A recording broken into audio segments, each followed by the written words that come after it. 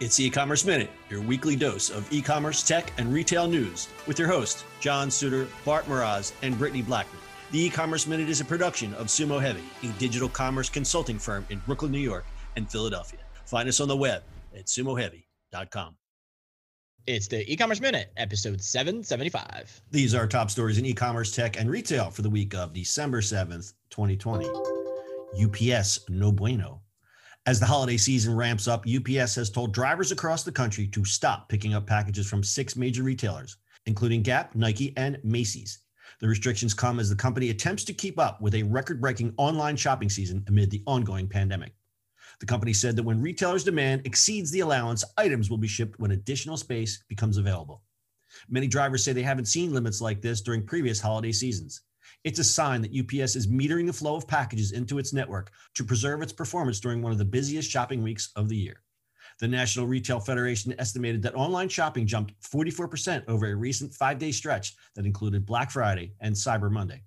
FedEx and UPS both prepared their customers for tight capacity for this holiday season, as consumers, fearful of venturing out to stores due to the virus, are stocking up on household essentials from online merchants at the same time the holiday shopping season kicks off. The precautions are expected to create a surplus of as many as 7 million daily packages between Thanksgiving and Christmas, according to ShipMatrix Incorporated, a software provider that analyzes shipping data. FedEx's big customers include Walmart, while UPS counts Amazon among its biggest shippers. The company is still working closely with its largest shippers to steer volume to locations with available capacity and making sure that large customers know how much room is available. We predicted this. Mm-hmm. We predicted this. I mean, every year this happens, right? Like every year it's like it gets bigger and bigger. And as much as they go, okay, we have 10 times more capacity for the holiday season, and it breaks. Yeah. I mean, you can only scale up so much. And I always try to use like Philly or New York City as an example. It's like, how many trucks can you fit on the street? How much can fit in each truck? How many trucks can you put out at once? You know, it's you reach a point where it's like, okay, this is just broken. You know, you're just gonna have to wait your turn. Yeah, I mean, it's just, and especially now, right, where everything is delivered now. You know, all of a sudden your capacity that you're like, oh, we're gonna plan for 10 times next year. All of a sudden you're like, oh crap, it's 1,000 times more. Yeah, and it's not just people saying, oh, well, get me a cable charger and things like that. Now you're getting just basic stuff delivered, and a package is a package. It does not matter what is inside the package. If it's an avocado or a cable charger or a Vitamix, it's still a package on a truck, and it still has to be processed. Yeah, I mean, but you also look at how many people they hired, or they can hire more people. People got sick. You know what I mean? There's a lot of those kind of things. Like you're playing the whole game of, is there enough people? Forget just trying to get through the system. But yeah, no, that's a good point. I got a stat here. To cope with the demand, FedEx and UPS have hired 70,000 and 100,000 seasonal employees. Amazon is building 100 new fulfillment warehouses across the U.S., and obviously those get staffed. I tried to find a stat before we got on the pod here, but yeah, they're hiring something like 100,000 people or something like that. It's something insane through Amazon. Amazon is just hiring absolutely insane. They're going crazy, and that's not going to stop. I mean, that's going to continue. Mm-hmm. I said a couple of podcasts ago, there's 3 Amazon warehouses that popped up within a 5-mile radius of my house within the last 6 months, which is great, but the traffic is really going to suck. It's good. I mean, listen, people should shop as small as possible to help out small businesses. But Amazon's going to be there for convenience, and it's always going to deliver stuff. And, you're playing the game of, do I ship it myself? Do I put it into Amazon sort of system? And there's all issues itself there. There's a whole bunch of stuff that you have to consider. But I would say if you can shop small as much as you can, the better. Yeah, and you get the argument, it's like, oh, well, there's small businesses on Amazon.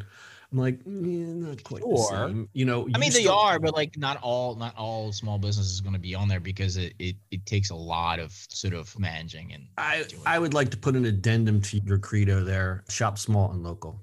Local, and definitely shop local, small as much as you can to support these businesses. Takeout is always good if you can.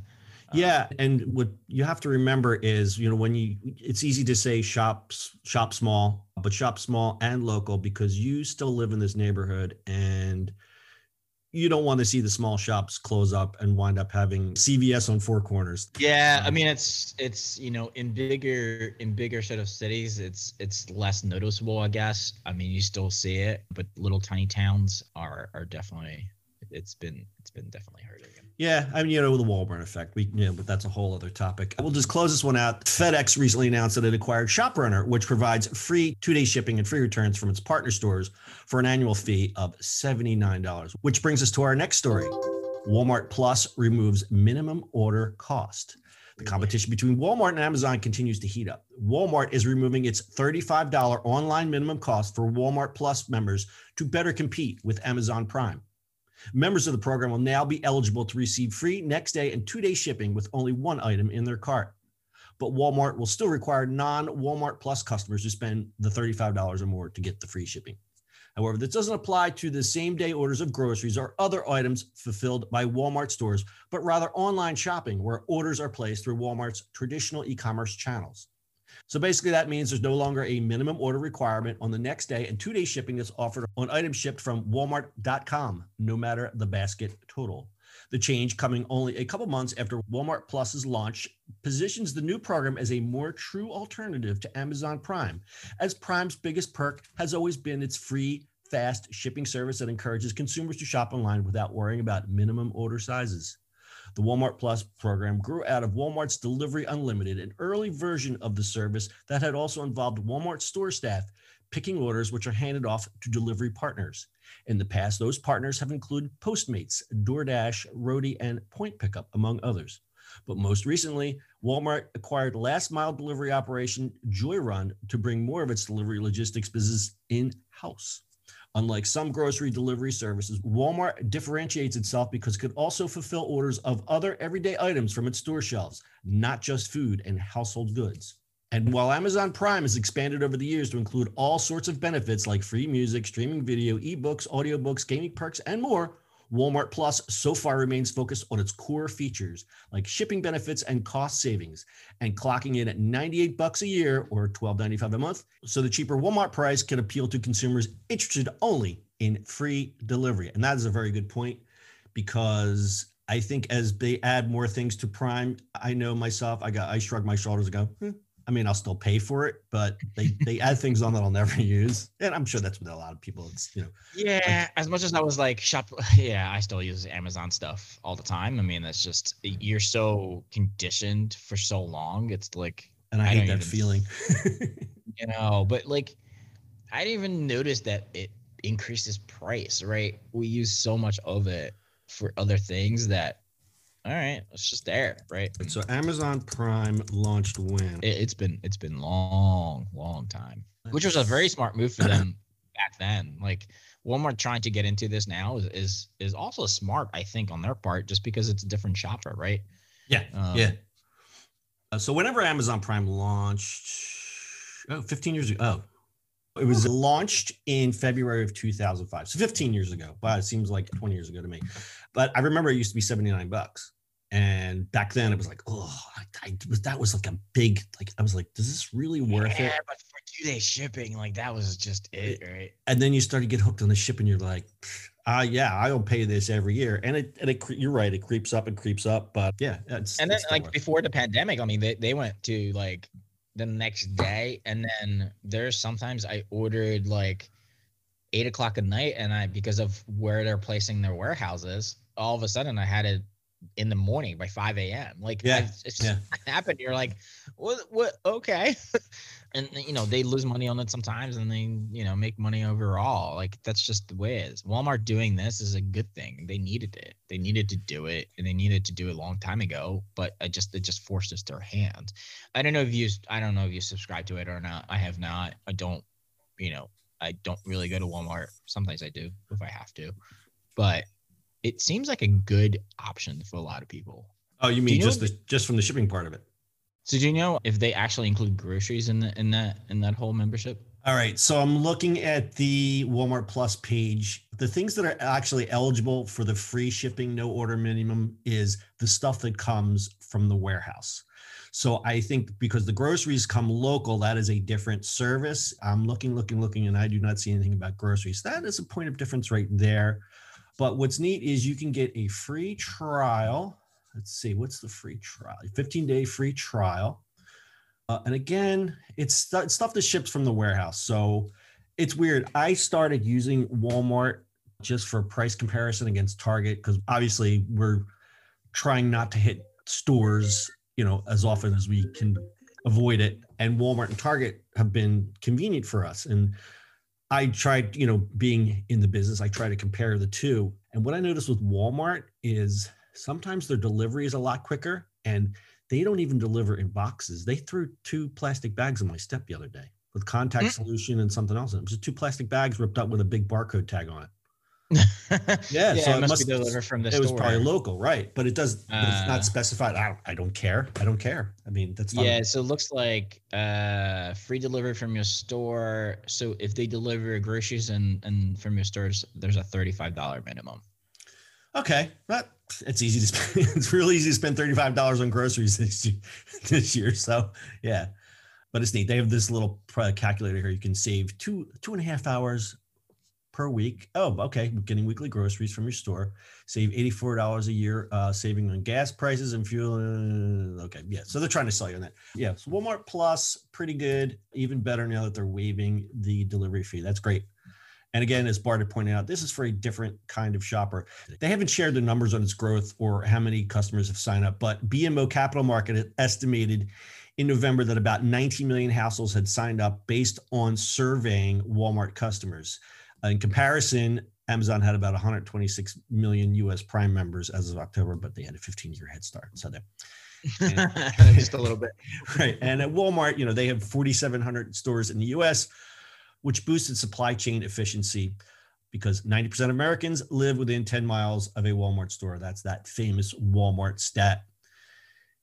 Walmart, like many large retailers, has benefited by the acceleration of e-commerce driven by the pandemic. The company in its third quarter earnings reported e-commerce sales were up 79% in the quarter, with earnings of $1.34 share on revenue that was up 5.2% year over year to $134.7 billion with a B.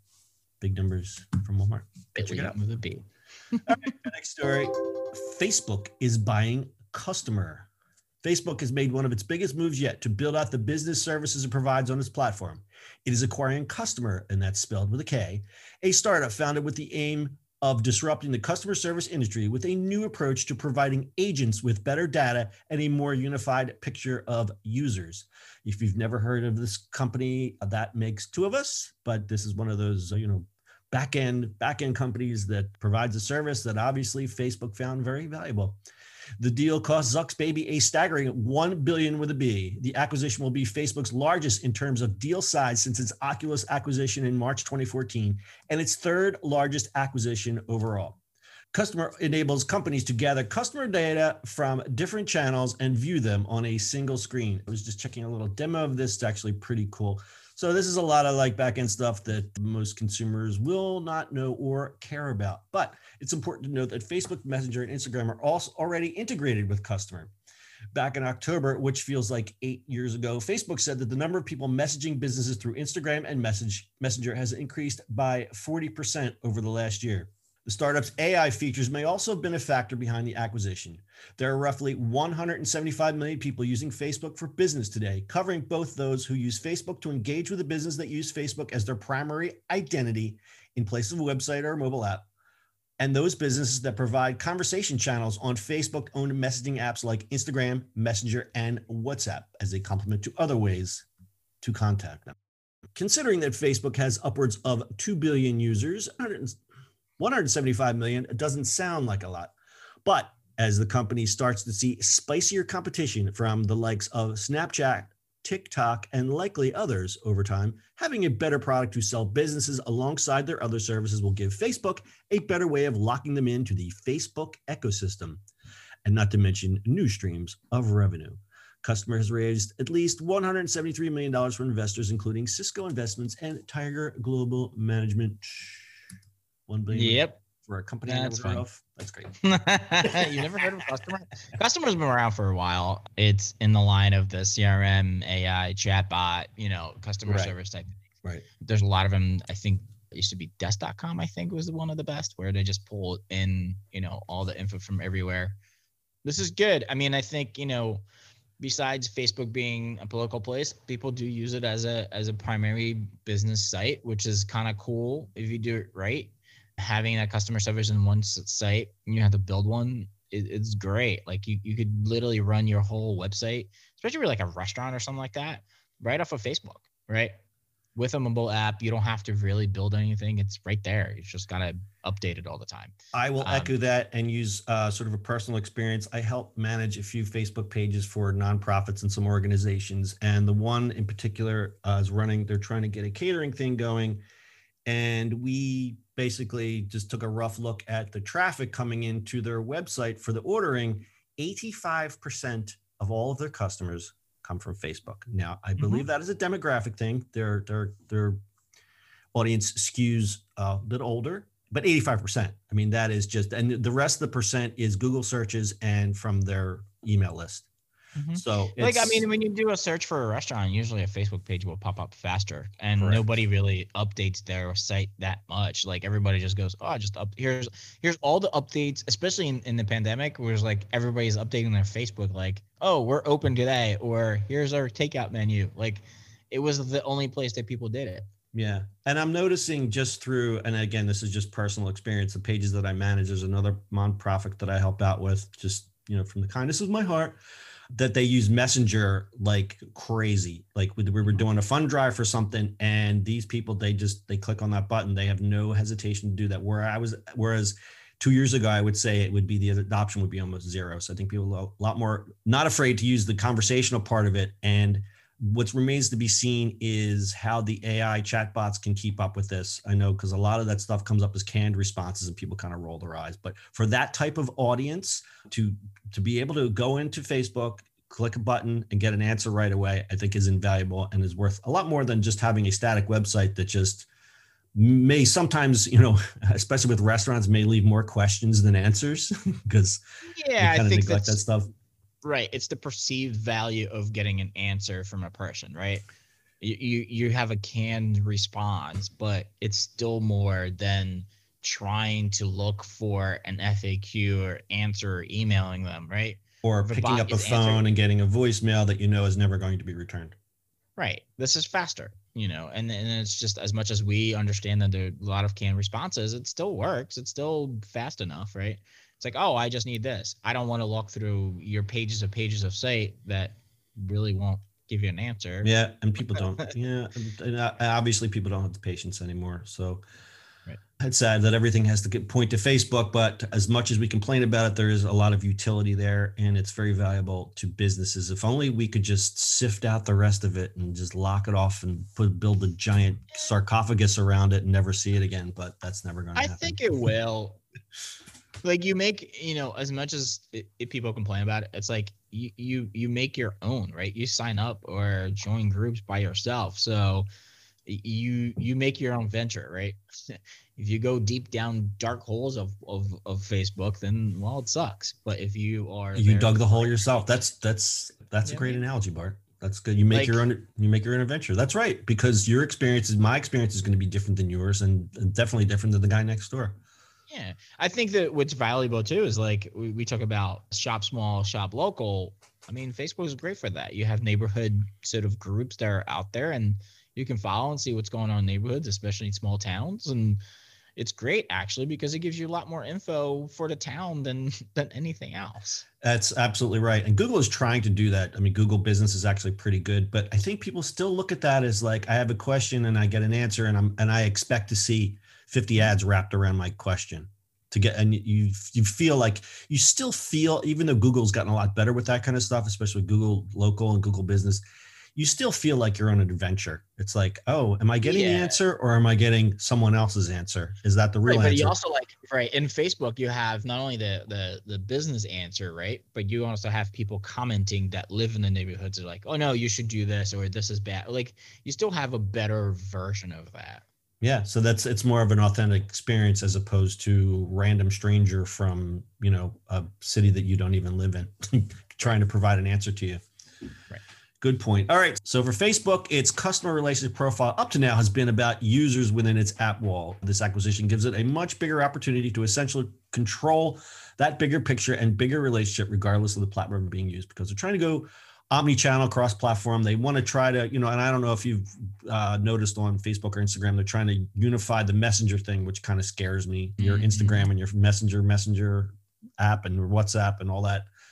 That's a little scary because I think some people, including myself, I like to silo myself off from certain platforms. You and I can do a whole thing about Instagram having all that stuff in there now. It's very it's just, I don't know. Yeah, so unifying all the messaging makes sense from a business standpoint, but I don't know. I'm still a little wary about that because, again, I prefer to, I don't know, I prefer to silo some users off and not hear from them, but that's just my peccadillo. All right. You got anything to add to that one? Nope. Customer with a K, with a 1 billion with a B. All right. Well, that's it for this episode. We'll be back next Friday to break down the week's e-commerce, tech, and retail news. And don't forget our other podcast, our long-form podcast called In the Ring. That's available on Spotify or wherever you get your podcast. Until then, we'll see you on the internet next Friday. Bye-bye. Goodbye. Bye.